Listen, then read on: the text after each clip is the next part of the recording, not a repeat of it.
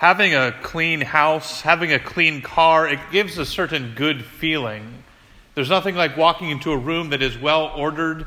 There's nothing like getting into a car that has that fresh car smell. Lent is a lot, then the transition comes. Lent is a lot like having a clean room. It's a time for clearing out closets. Those areas deep in our hearts where we would rather not see the light of day. Those areas where we hold on to all those little things that we'd rather not hand over to God. Those areas where we like everything to be about me, and less about God. Yes, Lent is a time for cleaning out all those areas, to bring them before the light of Jesus Christ and say, Lord, take these things from me. Take everything from me. I freely hand them over to you. For this is exactly why we need Lent. We need this season of the year to help us identify, discern, and detach. 3 things: identify, discern, and detach. First, we are called to identify. And to identify means that we need to be honest with ourselves. It means that we need to be courageous in our ability to see every part of who we are connected to, what we own, what we do, and what we bring before the Lord. What we try to be for others. All the masks that we wear, we need to bring that to God. We need to identify them to say, this is a shield that I put up so that others won't have to see who I really am. This is a wall that I can put up so I don't have to open my heart to the love of others. We need to identify everything in our lives so that we can cut through the overgrowth of time in order to see everything that is part of our lives, the good and the bad. It's like going through that cluttered room of our house. Soon we take it for granted that there is clutter. And the pile grows and grows and grows. And if we're looking for something, all we do is just move the clutter from one space to another. We don't actually reorder things. We don't actually clear things out or throw things away. We simply move things around, reorganizing the chaos to more chaos.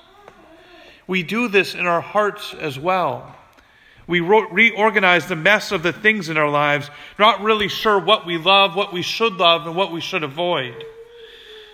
We need to ask God to help us identify everything in our lives because it's so easy to take for granted, to take things for granted, to take people for granted, to take the mess for granted, than to just assume that something is essential when it really is not. After we identify and we're able to identify everything in our lives, the good and the bad, we need to be able to take the next step into discern.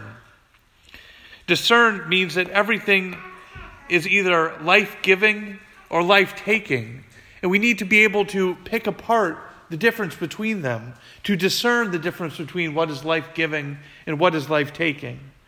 We need to ask ourselves, does this activity, does this person, does this thing I'm not doing give me life? Or does it take life away from me? We can figure this out by asking, is this of God's will or is this of my own? God's will is everything that will make us eternally happy. In other words, God's will is his very self.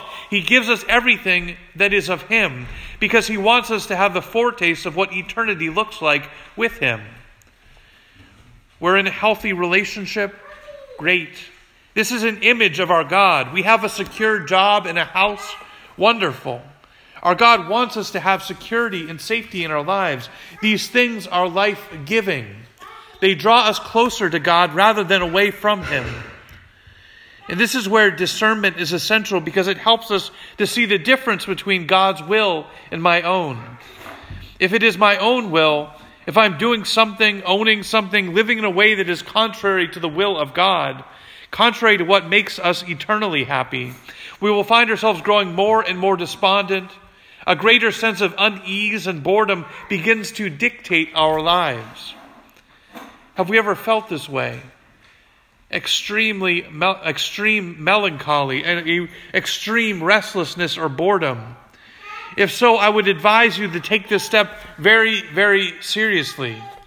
Because once you've identified everything in your life, Ask God to help you discern what is life-giving and what is life-taking. What is filling you up versus what is sucking you dry. And once we've identified everything in our lives, once we've been able to discern what is good from the bad, we need to take probably the hardest step and detach ourselves.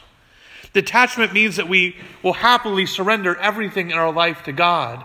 Not just the bad things when we say, I need to get rid of this, I need to get rid of that, but the good things as well. Hand them back to God.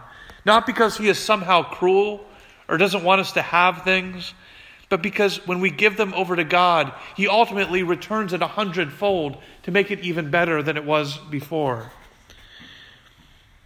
When we recognize that all the good things come from Him, that means that we recognize that all things are a gift from God. And all things that are a gift, we are called to return.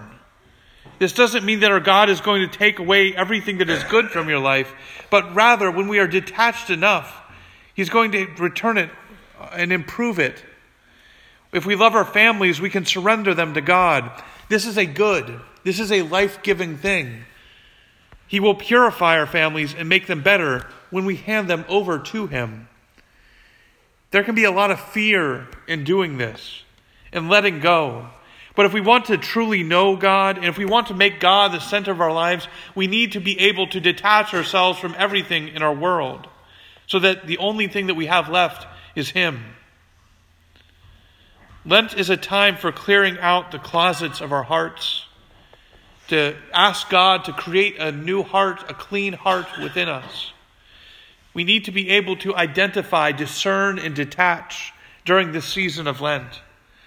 And we do so not simply out of love for God, but because of His love for us. He needs to be the center of everything, the meaning of everything. So we need to use this Lent to be able to make this happen, so that our Easter season may be filled with an overabundance of joy.